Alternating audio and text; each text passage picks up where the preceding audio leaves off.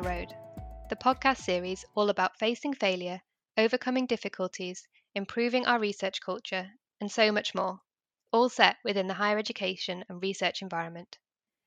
If you're joining us for the first time, then you're welcome to listen to these episodes in any order, or pick and choose the ones that interest you. But I do recommend listening to episode 1, which is a short introduction to this project, first. That episode outlines what we're trying to do here, how the project came about, why we use the language we use throughout the episodes, and a few other technical bits such as funding and ethics as well. Although this podcast was made as part of my work as training coordinator for graduate students at the University of East Anglia, I'm not a professional sound engineer or radio host, and all of my guests were volunteers, recording from their own homes with the equipment they had to hand. Please bear with us if the episodes aren't always quite as polished as professional podcasts. The message they convey is what's important here. Speaking of that, I hope you enjoyed today's episode and it gives you something to think about, either now or in the future. It inspires you to try something different, or it makes you feel less like the only person in the world when you face setbacks or difficulties in your work. If you have any feedback or comments about this episode, I'd love to hear from you. Contact details are in the show notes. Show notes have been created for this and every episode. They contain links to as many of the books, people, websites, or other resources mentioned by our interviewee, combined with some of my thoughts and notes.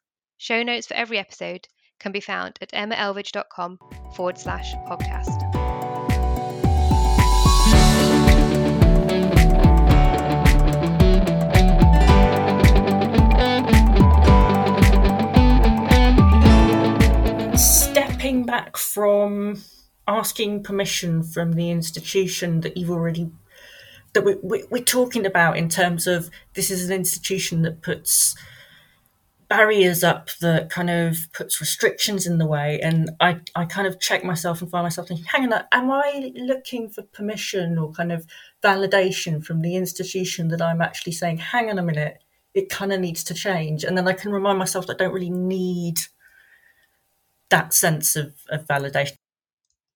That was Dr. Fee Roxburgh, a lecturer in philosophy at the University of East Anglia. In this episode, Fee delivers honest reflections on her career and life in academia from the get-go. Having worked across politics, philosophy, and mental health support, and they're just the areas we touched on, Fee has a wealth of ideas about addressing the topic of failure within the research and HE environment.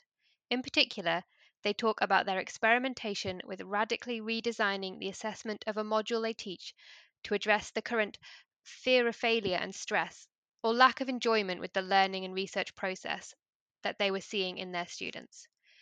Fee is evidence that we, as individuals, can make a real difference to our higher education culture within the systems that already exist, whether that's a radical module redesign or just asking someone if they want a cup of tea. Other topics we touch on include larger issues of equality within society, gender, caring roles and the burden of care, and feminism and failure. There's so much food for thought here. Enjoy. Hi Fee, welcome to the podcast. Hi. Would you like to start off by introducing yourself? So who you are, what you do now, and how you got to be there? Yeah, hi. Thanks ever so much for having me. I'm a lecturer in philosophy, so I work in the Department of Philosophy in the School of Politics, Philosophy and Language and Communication Studies at UEA. I'm actually a part-time member of staff. So my job is, I'm ATS, so I'm a teaching staff rather than research. And how I got here always feels like a little bit of a messy story. When I did my PhD, I, for some reason, decided to do it full time and work full time at the same time. So I didn't get a chance to sort of do publications whilst I was doing my PhD. I had a teaching fellowship at UEA after that, but then after that, it was a bit of a struggle, kind of financially catching up on debts, working lots of jobs, trying to keep my hand in with teaching. So I found I wasn't getting the time to do the publications that would get me the research positions. So what happened, sort of very, very long story short, was I just sort of kept my hand in teaching, doing whatever associate teaching I could do at UEA.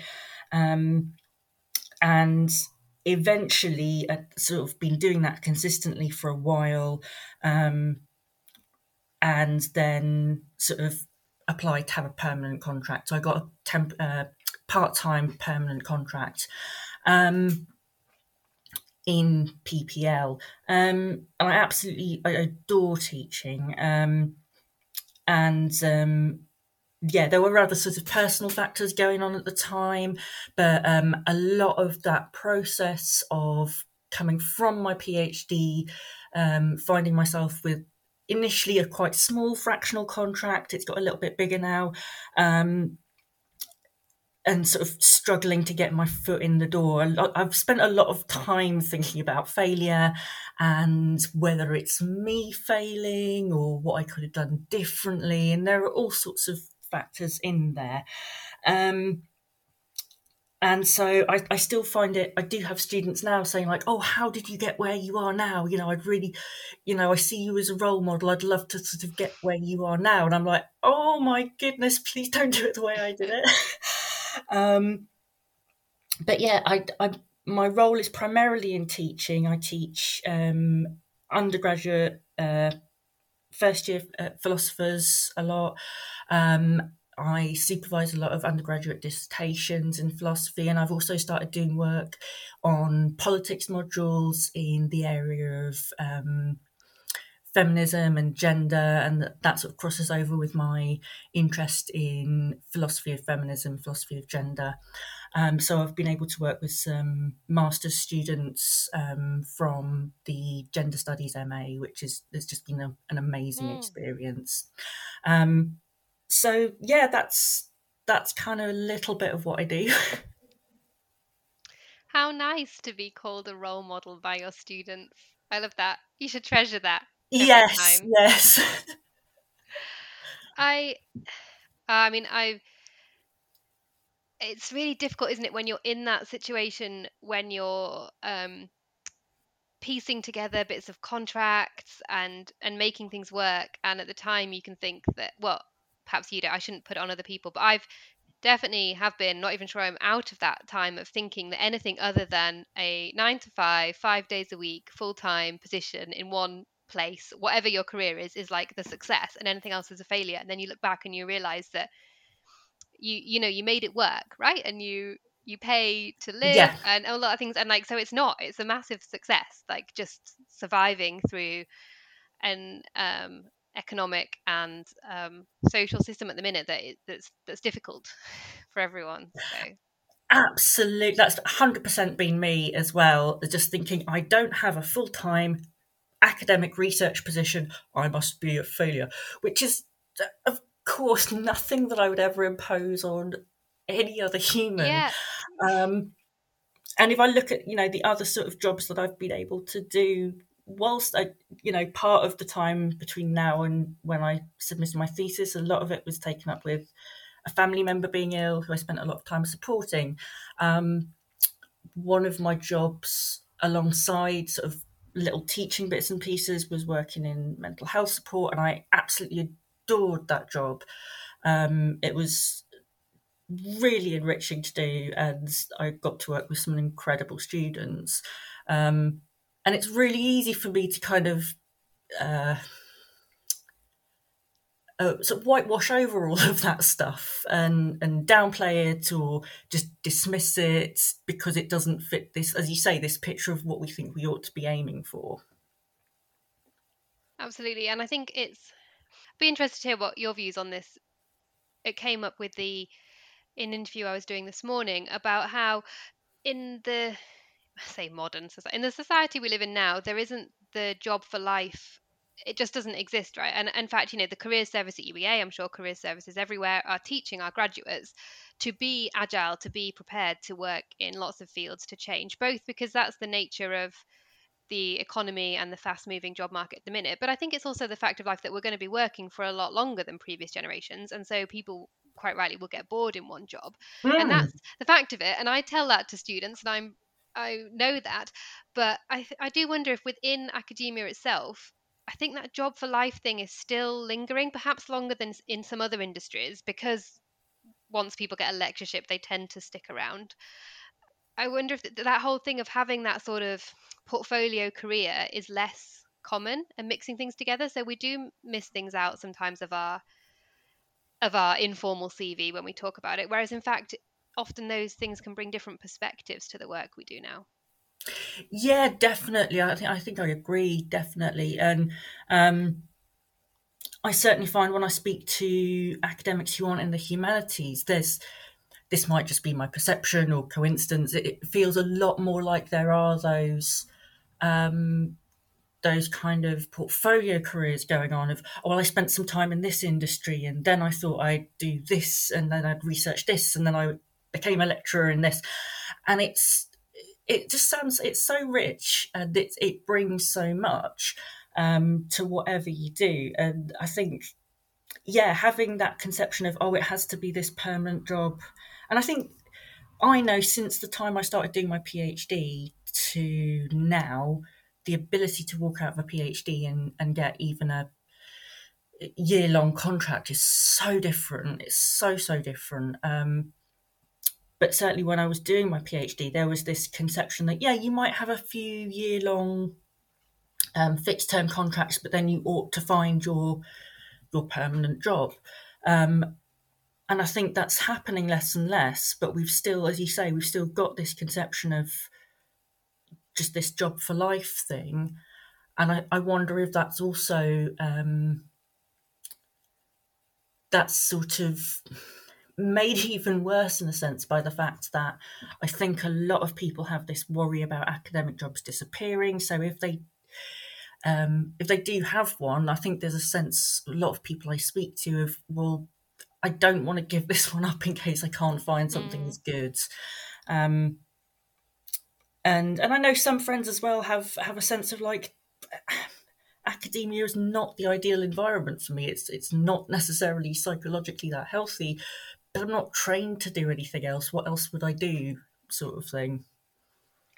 Yes, once you've put all that time and effort in, and I've definitely have felt this that like, is it failing to go and do something else? Not even necessarily coming from other people, although I think some people do sometimes put that pressure on students, but just from the point of view if you've gone through all that training, you've got to this point, you need to use it. And but what is it, use it in what sense? I'm just be using it in the traditional method. I'm sure doing jobs elsewhere are using that knowledge in other ways, aren't they? But it can be difficult to see that. Yeah, and I know I was supporting a student once who I won't say what they did or you know who they were. I was supporting a student once who had very difficult mental health problems to work through, and they started doing a degree in a particular vocational qualification. And in their last year, they'd come through so much and they battled so much. They made the decision that just they didn't want to go into that vocation anymore, and that actually it was just going to be detrimental for them to finish their degree. And I thought that was one of the most incredibly strong and wonderful decisions. And I saw it as such a mark of success and accomplishment on their part, even though they were struggling with all these feelings of, am I going to be a failure? I'm not going to have had a degree, da da da da, all of that stuff. But to be able to get to that point and say, I value what I've done here and it's led me to this decision. And I know now they don't regret it at all. I think they've realised actually that's the beginning of them being able to really look after themselves.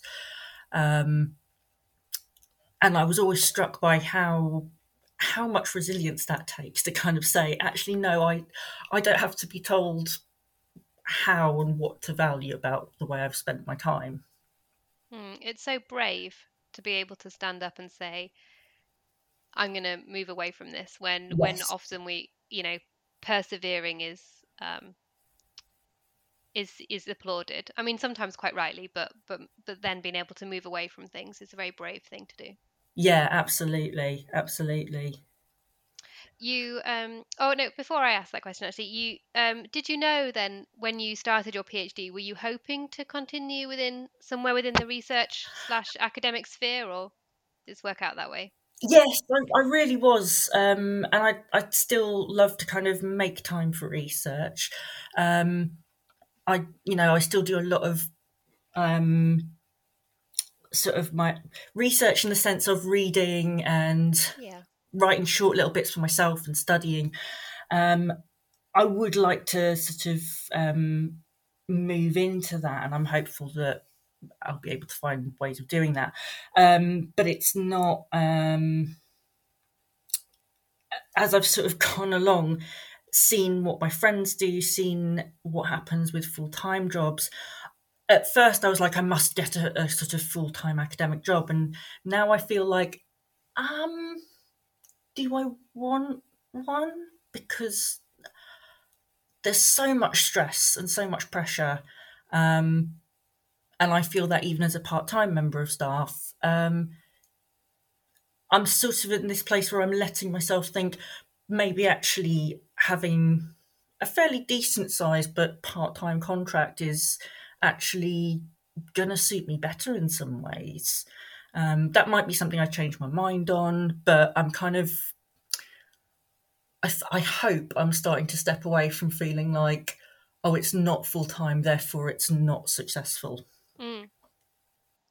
Because people do, and you don't have to comment. I'm not asking for a comment, but just to make the point that people do part-time work for a variety of reasons, right? It's for choice, purely for their own choice, because that's what suits their lifestyle, their hobbies, their mental health, because it's their choice to care for someone else, because it's not their choice to care for someone else, but they're going to do it anyway, because that's the work that's available, because this fits in with that, like because they're an Olympic athlete. Like there's a million reasons for people to choose or not choose, but to be part-time. And so to label it as anything other than a successful option um, isn't right. But I think you're right, is done. And so it's about shifts in how we treat people at work part time. Yeah, absolutely, absolutely. And um, I think it's also because I think for a lot of people, I found if you speak to them about how did you get where you are, a lot of it kind of feels like accident at the time. Yeah. Um, and if I kind of set out with the goal of I want to have a part-time academic career, then I think my own attitude to it would be really, really different. And it's because it's sort of it hasn't gone the way that I thought it should go or the way I thought other people expected it to go. That's where these kind of external pressures came in. But I had a kind of a really interesting moment with a sort of a senior colleague a couple of years ago. I was speaking to her about sort of um, what sort of pressures we experience being women or non-binary. I identify as non-binary, but I'm cis-passing, so um, people very easily kind of put me in the woman category, and that's kind of okay. But yeah, she was speaking to me about what sort of my experiences were and what the prevalence of these kind of difficulties are. And I was saying, well, I feel so guilty I haven't published. And she said, hang on a minute, your contract's teaching staff, isn't it? And I said, yes. And she's like, so why do you feel guilty? You're doing your job. Like there's nothing saying that you have to publish or you're not, where's that guilt coming from? And it was such no one had turned around and said that to me before. It was such kind of scales falling from my eyes thing of like, oh, I'm not doing anything wrong. Why am I treating myself like I am? Yeah, and that came up in something you said earlier when you're like you wouldn't put that pressure or you wouldn't have put that thought on anyone else in life, but we do it to ourselves, don't we? Yes. Yeah, definitely.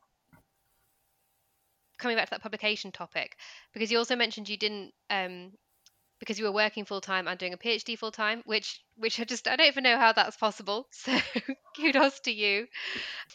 But that there wasn't the time to publish, and then you're on like these fixed bits of contracts, and then there's no time there. And I think this is really pertinent, not necessarily with regards to publications, but the time issue in terms of the topic of failure. In that, a lot of things these days, so doing an undergraduate degree, during doing a master's, doing a PhD, they're so time constrained that failure in some senses isn't an option. Like, the students are scared of doing it, we're scared of doing it because we don't have the time to start again. You need to get outputs immediately, and it makes perhaps people not pick riskier topics because, oh, if I can't do this and get a paper out in 6 months, then you're not going to get your next job or whatever. And you did mention, one of the things to talk about was helping students deal with this fear of failure within university environment. So I wondered if that would be a good place to lead on to that topic. Absolutely. Yeah, definitely. I think, yeah, you're so right. There's so much, because I don't know how I did the full-time work and full-time PhD either. But I think, again, there was so much sense of, I've got to do this, that I kind of justified it to myself as, oh no, but this is just what you've got to do to get in the industry and blah, blah, blah, and all this really unhealthy stuff. I'm like, no, nowadays I would talk back to me then and say, like, no, don't glorify it. You're treating yourself really badly. And I suppose it's because I've, maybe because I've had this experience that I've had, and I've, struggled with doubting myself, with doubting my position in academia, and I've realised, okay, this is, in education in general, there's so much pressure and so much time constraint. I've been really conscious of noticing that in students. And one of the modules I teach is quite an unusual module. It's in formal logic for first year philosophers. So for a lot of them, it's very different to what they expected to be studying as a philosophy student in their first year. And a lot of them feel like, oh my God, why are you making me learn maths? This is horrible. And it's a subject where, again, not like other philosophy modules, there are a lot of questions that you can conceive of as you either get them right or you get them wrong.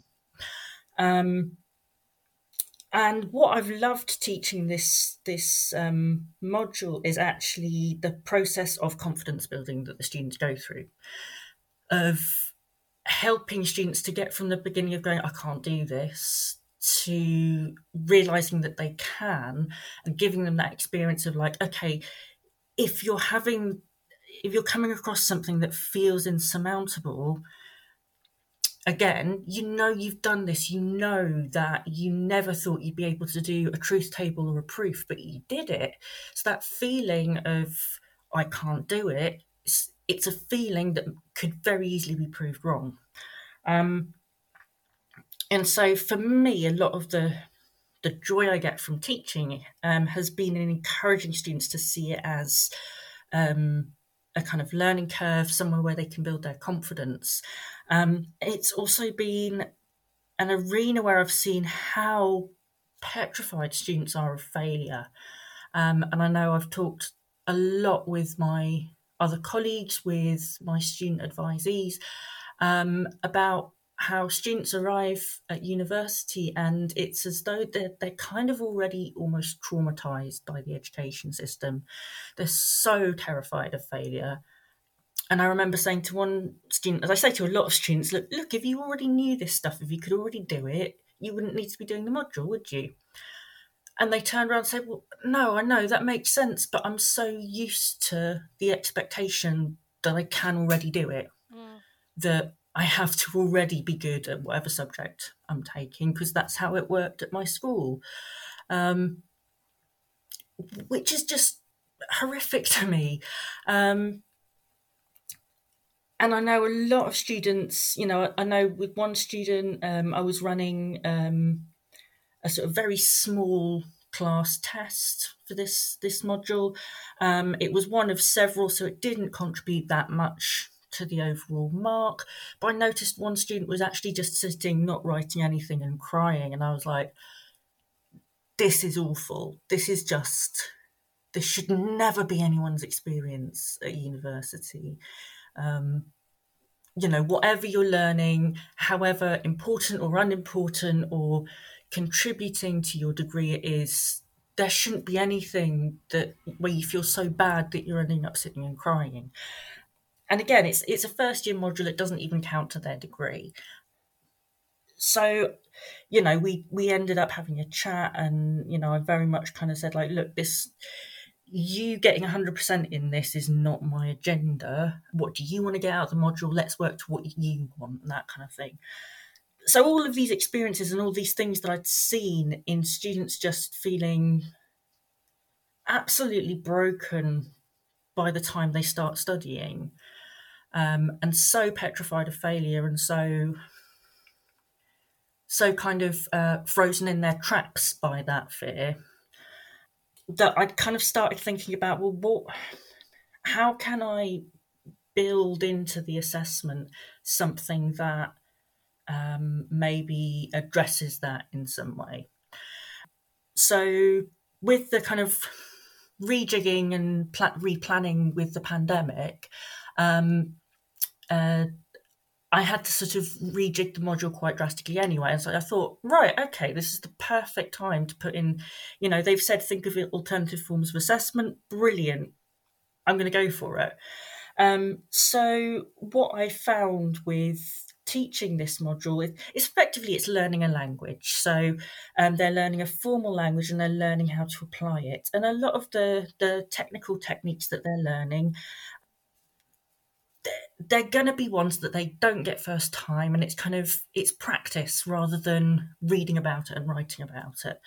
And I found when I was learning these technical languages, trial and error was essential. So it kind of became essential to me to let myself mess it up and go back to it.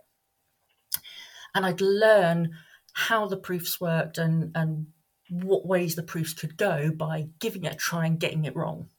And I kind of conceptualized it as like, I'm kind of wandering around in these hills and fields and stuff, and I'm trying out different pathways, and one leads to a dead end, so I'll try another one. So often I'm trying to get students to kind of almost embrace the idea of getting it wrong, which they absolutely hate. Yeah. So what I did was I said, right, part of their assessment is going to be they're going to have these sort of very short worksheets to complete, and I'll give them feedback, and they can use that feedback either to improve on their work or just to kind of get a sense of where they're at, decide whether they're happy with what they've done, and then submit these worksheets as their summative portfolio along with a reflective report. So the reflective report was, I didn't know how well it would work, but I said, look, initially it's a commentary on how you've decided to use the feedback. That might be that you've used it to get a better mark. It might be that you were surprised by how well you did, and actually it gave you the confidence to think, well, you know what, I'm going to pick my battles. I'm actually really struggling with this other module, so I'd like to put a bit more time and energy into that one. I got this mark for this worksheet. I'm really happy with that. That's solid.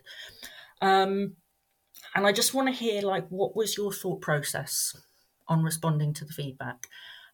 And what I said to them was, what I'm really looking for the top marks are for you to reflect more broadly on how you can use this module and this experience to increase your academic confidence and your academic autonomy.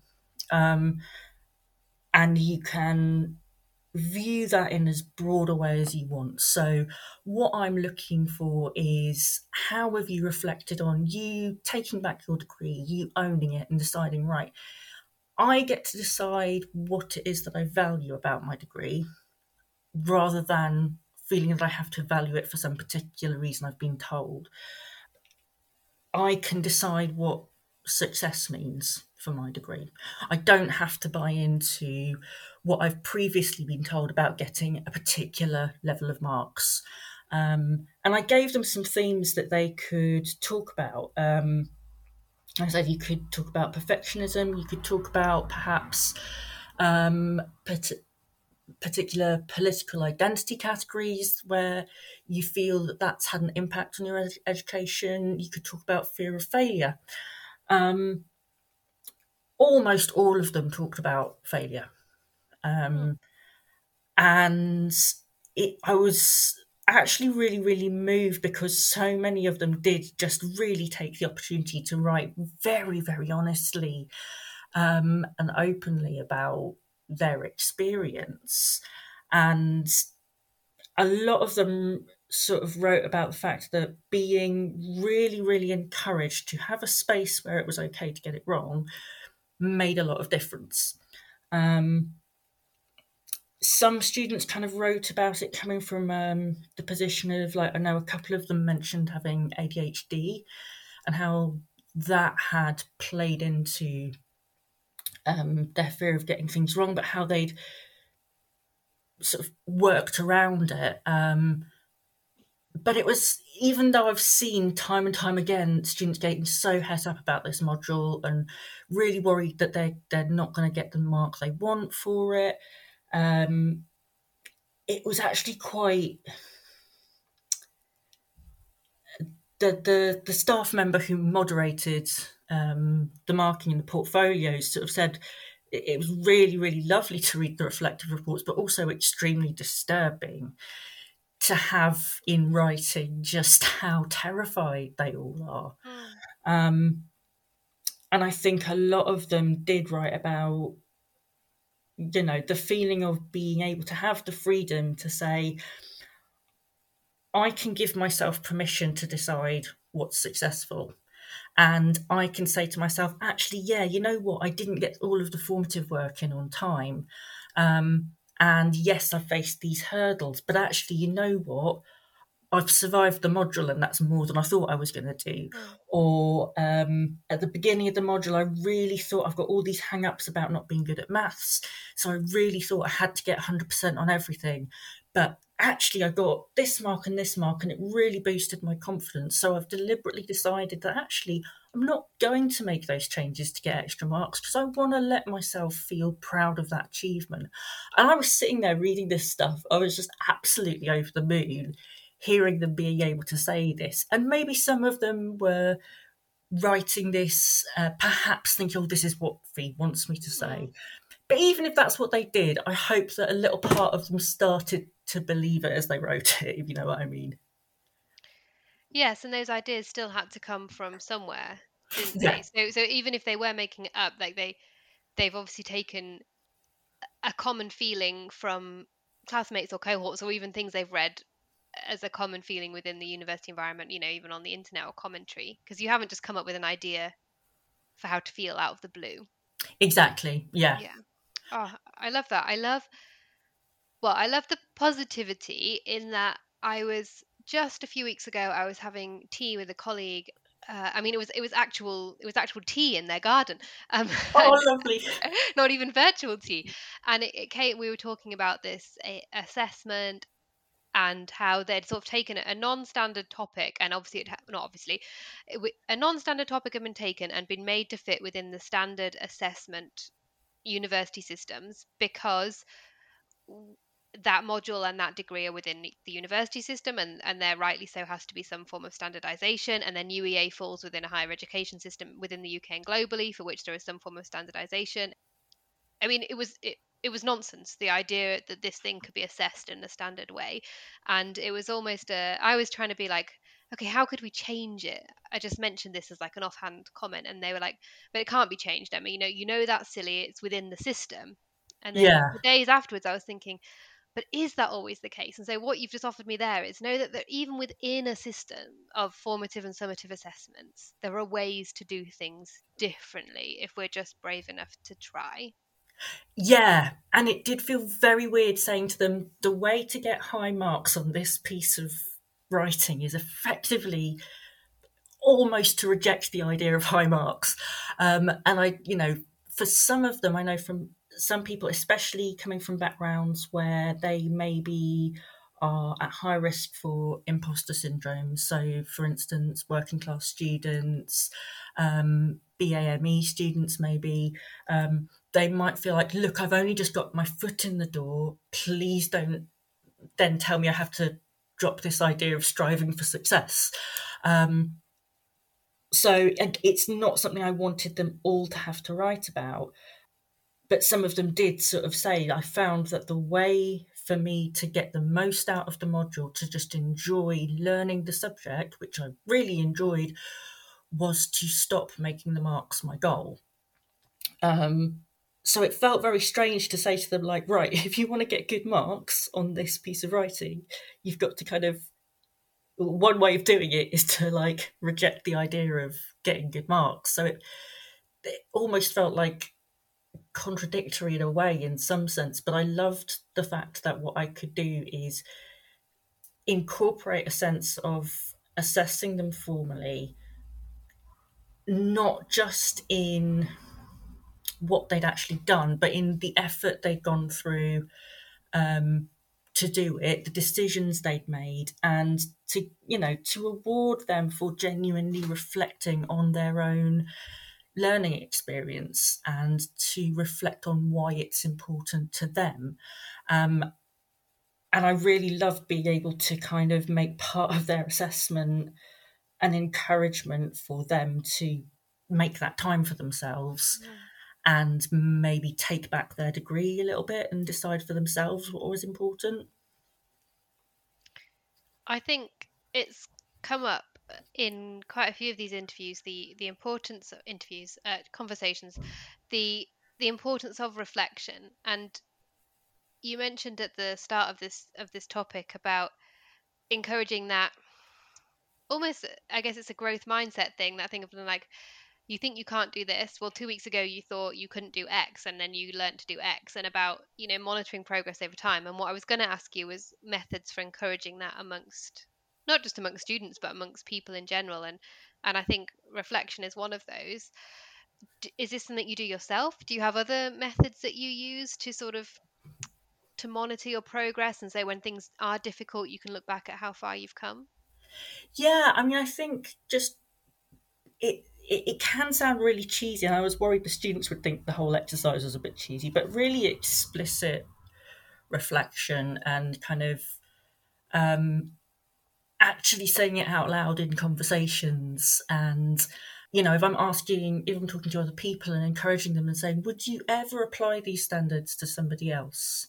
How would you respond to your situation if you heard it coming out of somebody else's mouth? And that's definitely kind of something I kind of do with myself, increasingly, in saying, like, actually, no, you'd never characterize this experience in the way you're doing if you heard it from another human being. And I think encouraging confidence and encouraging valuing of achievement, which goes beyond just the quantitative markers of success that we're used to, is something that I constantly try to encourage my students of any level to do, because I think that's, we're so kind of, in academia now, we're so kind of zoned in. As you say, we've got all of these structures and systems, and it's all about quantifiable measures of success. And we can so easily lose all of the other values of education and research if we just get zoned in on those. In terms of what methods, I think just having conversations. And I think, as I mentioned, I did some work in mental health. So I always have ongoing interests in mental well-being, in sort of looking after mental health, that kind of thing. So I'm constantly reading in that area as well. And I think just sort of really making time, as cheesy as it might sound, to choose for yourself what you are going to honour as an achievement or a success or a positive in your life, and then making a record of it. So even things like daily achievement diaries, I've got some students to say, like, if you're struggling with your mental health and your achievement that day is you got out of bed and you made your own cup of tea, own it. That's an achievement. Given the hand of cards that you've been given that day, that's a really good achievement.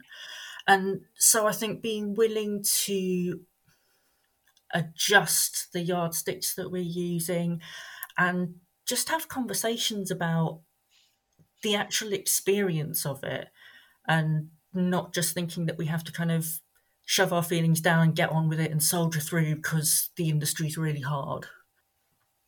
So yeah, I suppose it's maybe a bit of a vague answer to your question, but yeah, I think just having really explicit conversations, and it's something I do with my dissertation students, is just saying to them, how are you feeling about writing? Are you experiencing anxiety? Are you finding that you're getting het up with perfectionism? Are there things that are blocking you from writing? And let's have a look at what they are. It doesn't have to be a big kind of therapy session, but just sort of saying, you know what, it's actually really common to feel anxious that you're not writing something that's good enough. And just saying to them, I feel that every time I write. It doesn't mean that you're writing a bad thing. And it's okay to say that you feel anxious, and just kind of making space for them to talk about the experience of the writing, and in doing that, giving them a little bit of confidence to work past it. Yeah, the honest conversations, and what we can do when we move into positions of responsibility. Yeah, responsibility as individuals progress through their career. I think it becomes in some ways even more important to be honest about. It's still difficult for us. It doesn't go away. You just learn how to work despite that. It's and not or, right? Like, I feel that my writing isn't very good and still I'm trying to do some writing, not I feel my writing's not very good, so therefore I'm stop. Yes, yeah, absolutely, yeah. And I think a lot of it is really like, okay, well, Fee, what would you have really benefited from hearing during your undergrad degree?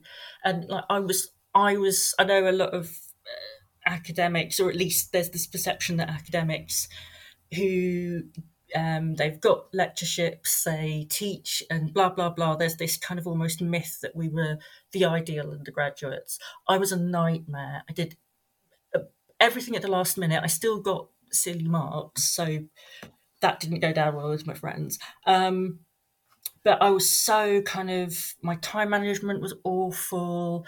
I was, so kind of petrified by the idea of not doing well, and which gives me an awful lot of like compassion for students who do procrastinate.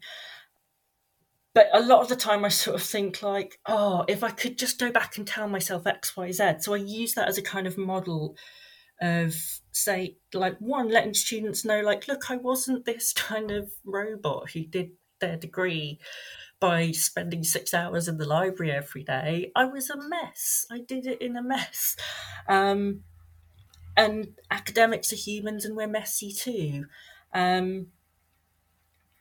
Yeah, sorry, I think I'm rambling off point a little bit, but yeah, just kind of giving students permission to feel these things, to feel insecurities. Sometimes it's a case of giving them space to talk about, where do these insecurities come from?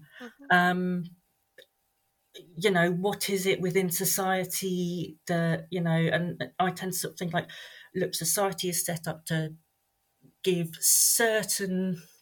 privilege and opportunity to certain groups of people, and that means that they have the capacity to move forward a lot easier. It's not that they don't deserve those things, but it's just that by pure coincidence, their circumstances are such that they're on track in society to get the things they need when other people aren't, and the difference is completely arbitrary.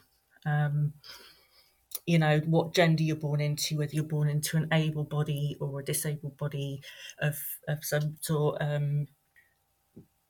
what your racial identity is, what class you're born into, all of these things. And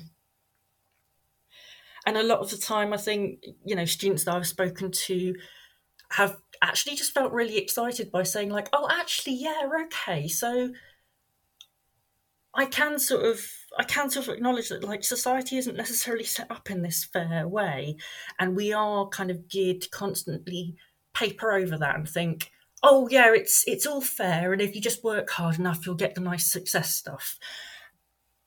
And also just to say, like, I've said to students a lot, look, we're really, really, really used to quantifiable measures of success. The whole of commerce is geared around that, uh, how much money do you earn and how much stuff do you get to buy and all of that kind of thing. And I've found that a lot of the time students just get really passionate about having those sorts of conversations and taking back a little bit of a feeling of, oh, there are other ways that I can find value in what I'm doing, which sounds like such a simple idea, but it's so easy to forget, I think. It is.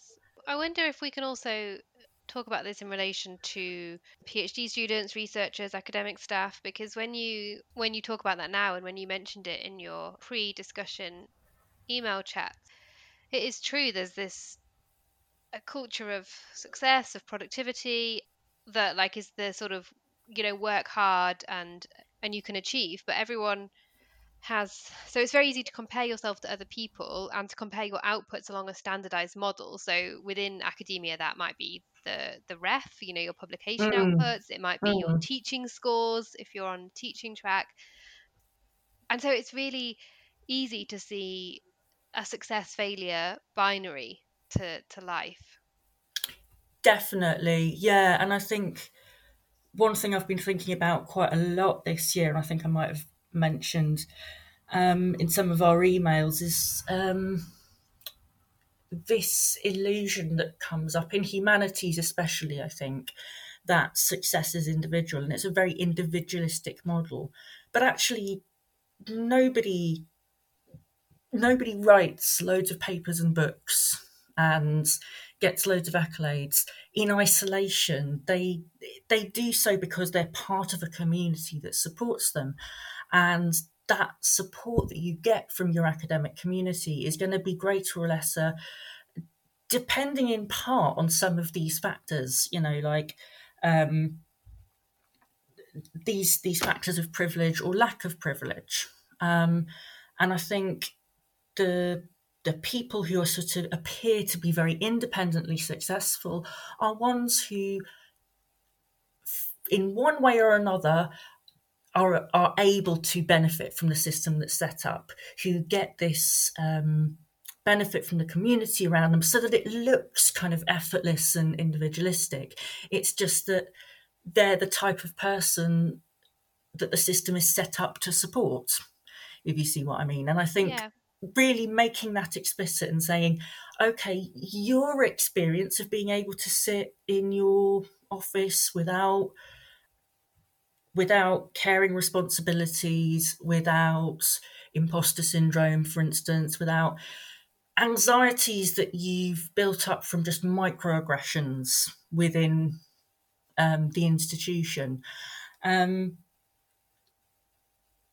it's great that you have that. It's just that not everybody does. That's not everybody's experience. And actually, I think having one thing I really wish is that humanities could have a greater sense of acknowledgement of the collectivity of the process of saying this is kind of about collectively developing a community and caring for each other and having a caring attitude towards each other. And I think in certainly speaking to my friends and colleagues, I think a lot of the time that's not what people's experience is. But I think, yeah, just acknowledging the kind of collective atmosphere of what happens when people do hit these markers that are seen as successful is just as important as being able to value the other things we do along the way. Oh, Absolutely. And I think this will speak to people far beyond the humanities, because I recognize this from my background in the physical sciences.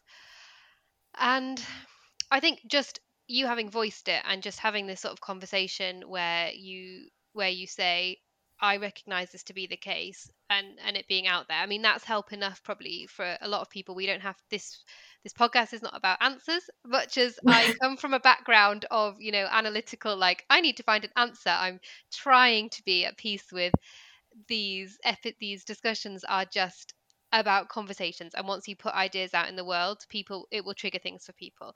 But I wonder if we, or if you have any thoughts on, I guess there are two things at play here. There's first of all how to personally deal with keeping your eyes on your own exam paper, as it were, or keeping your eyes on your own monitors of success, and being a collective helpful team player when these things aren't always monitored. And then there's also what we could do. So there's personal things that you do to address this issue, but there's also, is there anything we can do as a academic society to address this, to make the contributions, the collective community contributions, valued? Because they're invisible some of the time. They're not invisible to the people that are being helped, but overall they become less invisible in terms of promotion, and the traditional markers of success. Yeah, I mean, I think I'm not really sure the answer to this. I mean, my personal approach is I just keep making a big noise about it, um, and I think there have been quite a few times when I've thought, oh, I feel like doing X, Y, Z might be really helpful. Oh, should I do that? And I've just sort of, and rather than kind of worrying too much about, am I allowed to do this? I've just thought, okay, I'll go ahead and do this. So, for instance, just running a well-being workshop for students.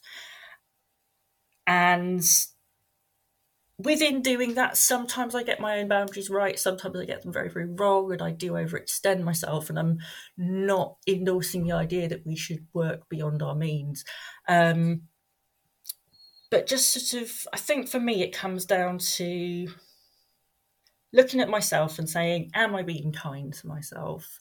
And then looking around at the people around me, be they academics or, um, you know, administrative support staff, student services staff, students themselves, and asking, does it look like they're being kind to themselves?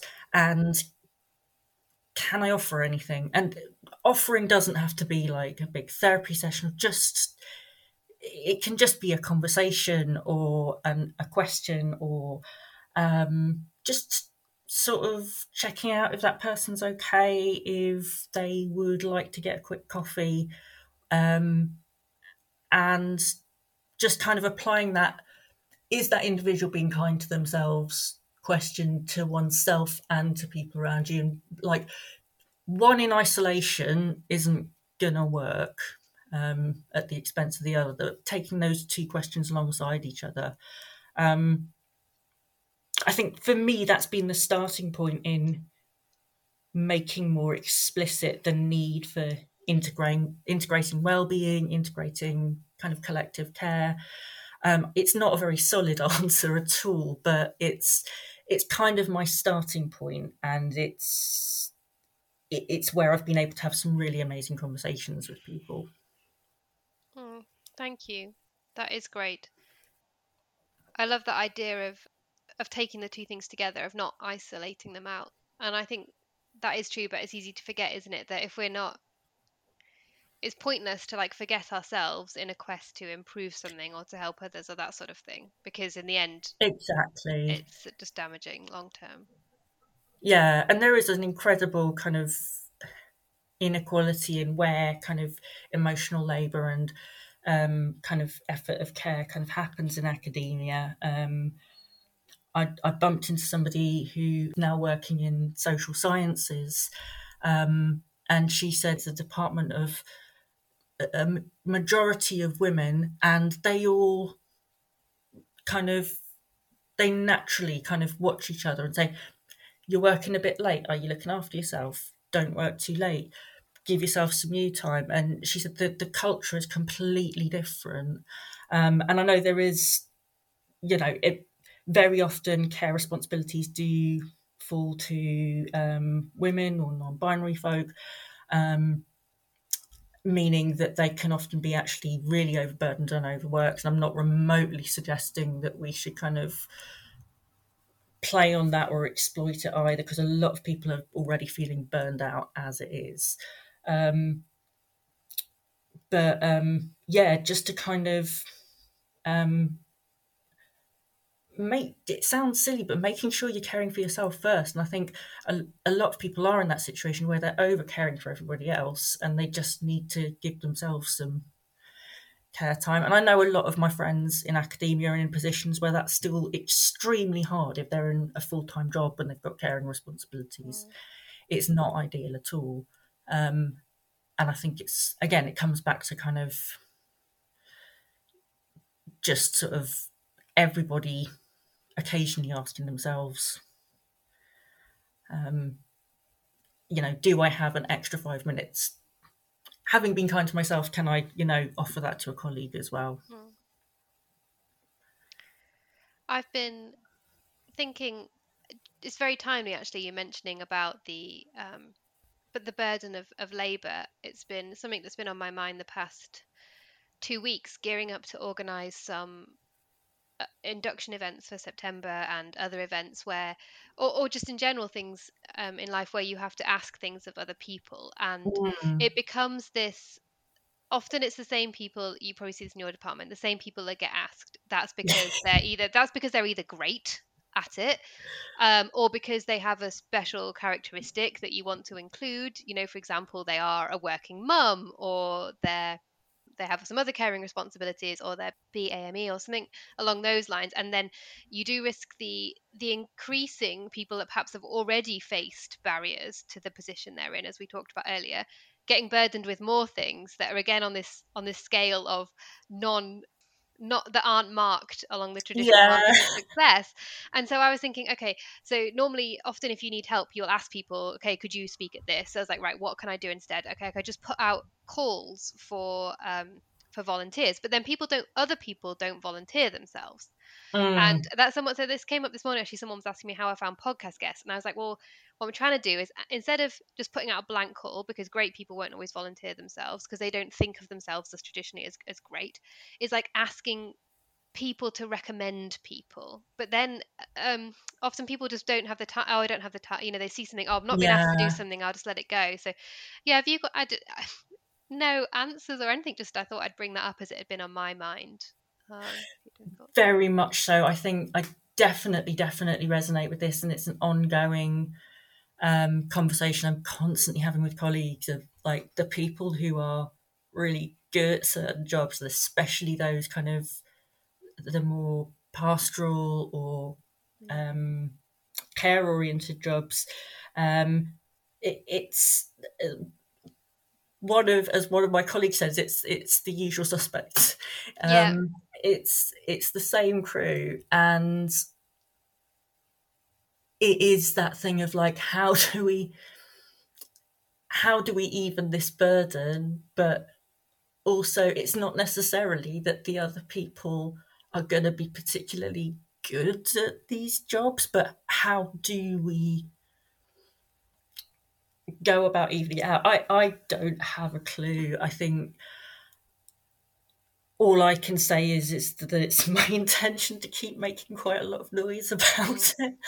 And that I think these conversations and these podcasts it's really important just to have the conversations and to make them visible, and to let people know that the conversations are going on, and that these things matter, and that they matter to us as academics. Even just in kind of, to take these podcasts as an example, hearing that you're interested in examining failure was so exciting to me. It was such a breath of fresh air. So I think just being able to make these things visible helps a lot, and it lifts people up a lot. and it's maybe not a kind of an institutionalized solution, but I think it's a really exciting start, certainly. I agree that any chance to have discussions and to make noise, as you said, is a chance to open a door. And it reminded me, before I think come back to what might start wrapping this up, is that when you first started talking about that new piece of assessment, and I just thought this is really brave. You were talking about encouraging students to step away from this success failure, the standardized model, to sort of to be brave to try new things. And I thought, no, actually what you're doing is brave, because this is a non-standard assessment. Your colleagues push up against people who've been doing the things a certain way for 40 years, that things outside their comfort zone perhaps they push back on a little bit. So I just wondered how you sound like someone that is willing to make a noise, to try different things, to think outside the box. And that approach can be super positive, and you can meet people that feel the same as you and build your own tribe, but it can also take courage. You can putting yourself out there when people might think you're odd and a bit weird. So how would you describe this to other people? How would you share how you've developed this mindset, or what works and what's difficult for you within that? Um, I think actually, as you said, other people might think you're a bit odd and a bit weird. I sort of thought, actually, I think most people kind of, my general comfort zone is odd and a bit weird. I um, struggled for a moment because I was like, I don't want you to think that I'm thinking this. I completely personally self-identify as weird, so I'm happy using that terminology. yeah, So yeah, absolutely, absolutely. And yeah, there was definitely that feeling because for this module, for instance, I don't have a set reading list. I just have suggested readings. So I've got my suggested readings that students can use if they really want to. Here are some logic textbooks they can go to, but I would prefer that they practiced exercises. And I also put up some materials that I thought might broadly give them some inspiration for the reflective report because it's new and I thought they'd have questions. Um, so one of the inspirational texts that I put up was Bell Hooks' Teaching to Transgress. And in the pit of my stomach, I kind of felt a little bit sick because I was like, oh, there are going to be so many people who are like, Fee, you put bell hooks on a logic reading list. Um, I loved that I kind of got that in there, but I just sort of thought, God, there are going to be so many people who don't like this. Um, but I think I was really lucky. I've had a really, really supportive department head who's loved the idea. But even though there, I was quite happy to kind of, if people didn't like it, have those conversations. And I think, yeah, I think just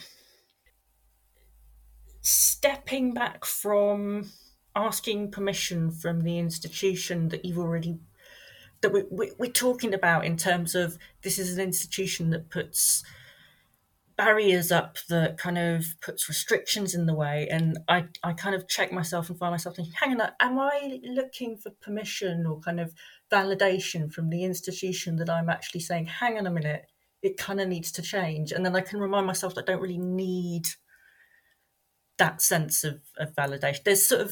There's being allowed to do things within the system, but aside from that, getting it's my module. I can make this choice, and I've been very lucky in that people have been broadly kind of positive about it. But I was also really willing for it to go completely wrong and get a ton of reflective reports in where I kind of had to think, oh, I did not explain this well, did I? And kind of rework it for the next year, that kind of thing. So I so think, sorry. no, finish up. So I think seeing it as a process, like as a starting point, rather than aha, I've introduced this new assessment and I've got it right the first time. I had to keep stepping back from aiming to get it right the first time, and I did lots of worrying about, have I explained it right? Should I be doing more kind of practice materials with them? Should I be doing? And I let Fee, the goal is not to get it right the first time. That's literally the point of this report. Stop falling into the trap of what this report is supposed to be addressing in the first place. I think that is just what I was about to when I rudely interrupted you to bring up was this idea of what I've said in other interviews is I say to people, how have you depersonalized yourself? If things go wrong, how do you remove yourself from the situation so you can view it impartially? And that's not quite right. I've realized now, just talking to you, I don't necessarily mean to completely remove yourself from the situation, because most people have honestly responded to me, okay, it might sound like I'm have depersonalized it, but it's not. It's very personal. The moment I get the feedback, I cry, I yell, I get angry, but what I've got is the coping mechanisms to move on. And I think what it sounds like to me, you've just described the coping mechanism of not seeing it as permanent or perfect. And it's not just, it's about the impermanence and the imperfection, isn't it? That it's, you don't start something, you don't have to do it that way exactly forever and have it right first time. You can iterate, you can go back to what you were doing before.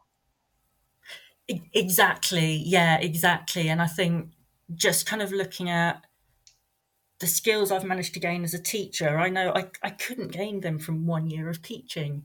They wouldn't be the skills that I have otherwise. And just sort of letting it be a process and saying, like, right, even if this works okay the first year, it's going to get really good by it being something that you keep growing and developing. It's a Mm. process, like you say. It's not about perfection and permanence. It's about it being an evolving thing, definitely. Before we start to wrap up, because I've just caught a glimpse of the time and I could have sworn we'd only been talking for about 20 minutes and it's been about an hour because it's just been so fascinating. Um, and feel free to say no because we didn't discuss this in advance, but I would be remiss if I didn't at least ask you to touch on feminism and failure, because you mentioned that you taught on modules regarding this, so I consider you to be somewhat of an expert. And we haven't, in all the 15 episodes I've recorded so far, I'm not sure, although it's been brought up by a few people. Oh, I wonder if there's a gender issue here. I wonder um if there's something around feminism here, but I've never delved into it with anyone. So I just wondered if you had any thoughts about the intersection between this topic of failure and feminism. Absolutely, absolutely. I think it's an incredibly gendered thing, and I would say even I would come at it from an intersectional point of view. So if there are listeners who aren't sure what intersectional feminism is, I would strongly encourage you, first of all, to Google Kimberly Crenshaw, fantastic scholar. But it's about the different overlaps of varying fields in which inequality and oppression take place. So the way in which, for example, race and gender overlap, such that it's not just that you get this add up of inequalities, there's something unique about the way they intersect there. The same with gender and class, race and class, disability and gender. And I think absolutely the issue of failure, the issue of how we judge ourselves is absolutely a feminist issue.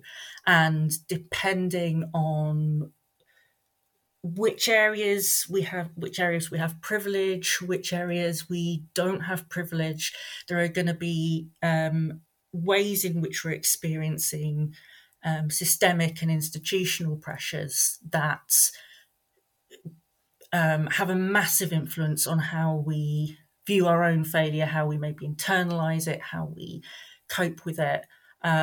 This is probably something I could talk for a whole other podcast about. But yeah, I definitely agree. There's tons in here that links to feminism, and I'd be more than happy to talk about that at great length. But I'm aware we're running out of time. I will. I'm going to make some little show notes for each episode, so I will put links to the scholars and resources you've already mentioned, and perhaps when I send that to you for proofing, you could just, if there's a, just be feel free to add in perhaps a couple of great starting points for people. And you never know, maybe we can Absolutely. have another whole chat on the topic if it turns into something. Absolutely. Yeah, I'd love that. But just what you've shared there is enough for now, because it does just, as we said earlier, by broaching the topic, we're validating it. We're saying to people, you're not alone in thinking this issue might be gendered, or might be linked to any other characteristic, that this is true. Absolutely. Absolutely, yeah. And I've already got a couple of books in mind that I can recommend to people. Perfect. I will maybe add them. No, I need to stop adding things to my to read list, because it's the rest of my life long as it is already. Definitely. Yeah, I know the feeling. It's like an academic approach. It's like with anything in life, like get a dog. Okay, I need to read 10 books on this topic. Have a child. Okay, I need to read at least 50 books on this topic. And Oh, yeah, yeah, just 100%. That's, yeah, me all over. it's like, could you just give me a reading list for life, please? And then I can look it up. Absolutely. Do you have anything else you want to share before we start to wrap up? Just to say thank you so much. I've really, really enjoyed this conversation. It's been a wonderful opportunity. Thank you so much for the invitation. And I'm really excited to listen to some of your other podcasts. And yeah, just keep on watching the project as it emerges, because I think it's fantastic. And thank you so much for doing this work. Thank you. I have really enjoyed having this conversation with you, which has been so positive and uplifting, and all the other conversations I've been having as well. But thank you for your time today. Thank you very much.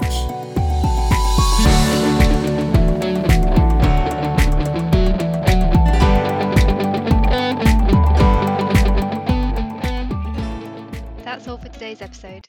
But remember, you can find lots more links and resources over in the show notes at emmaelvidge.com/podcast.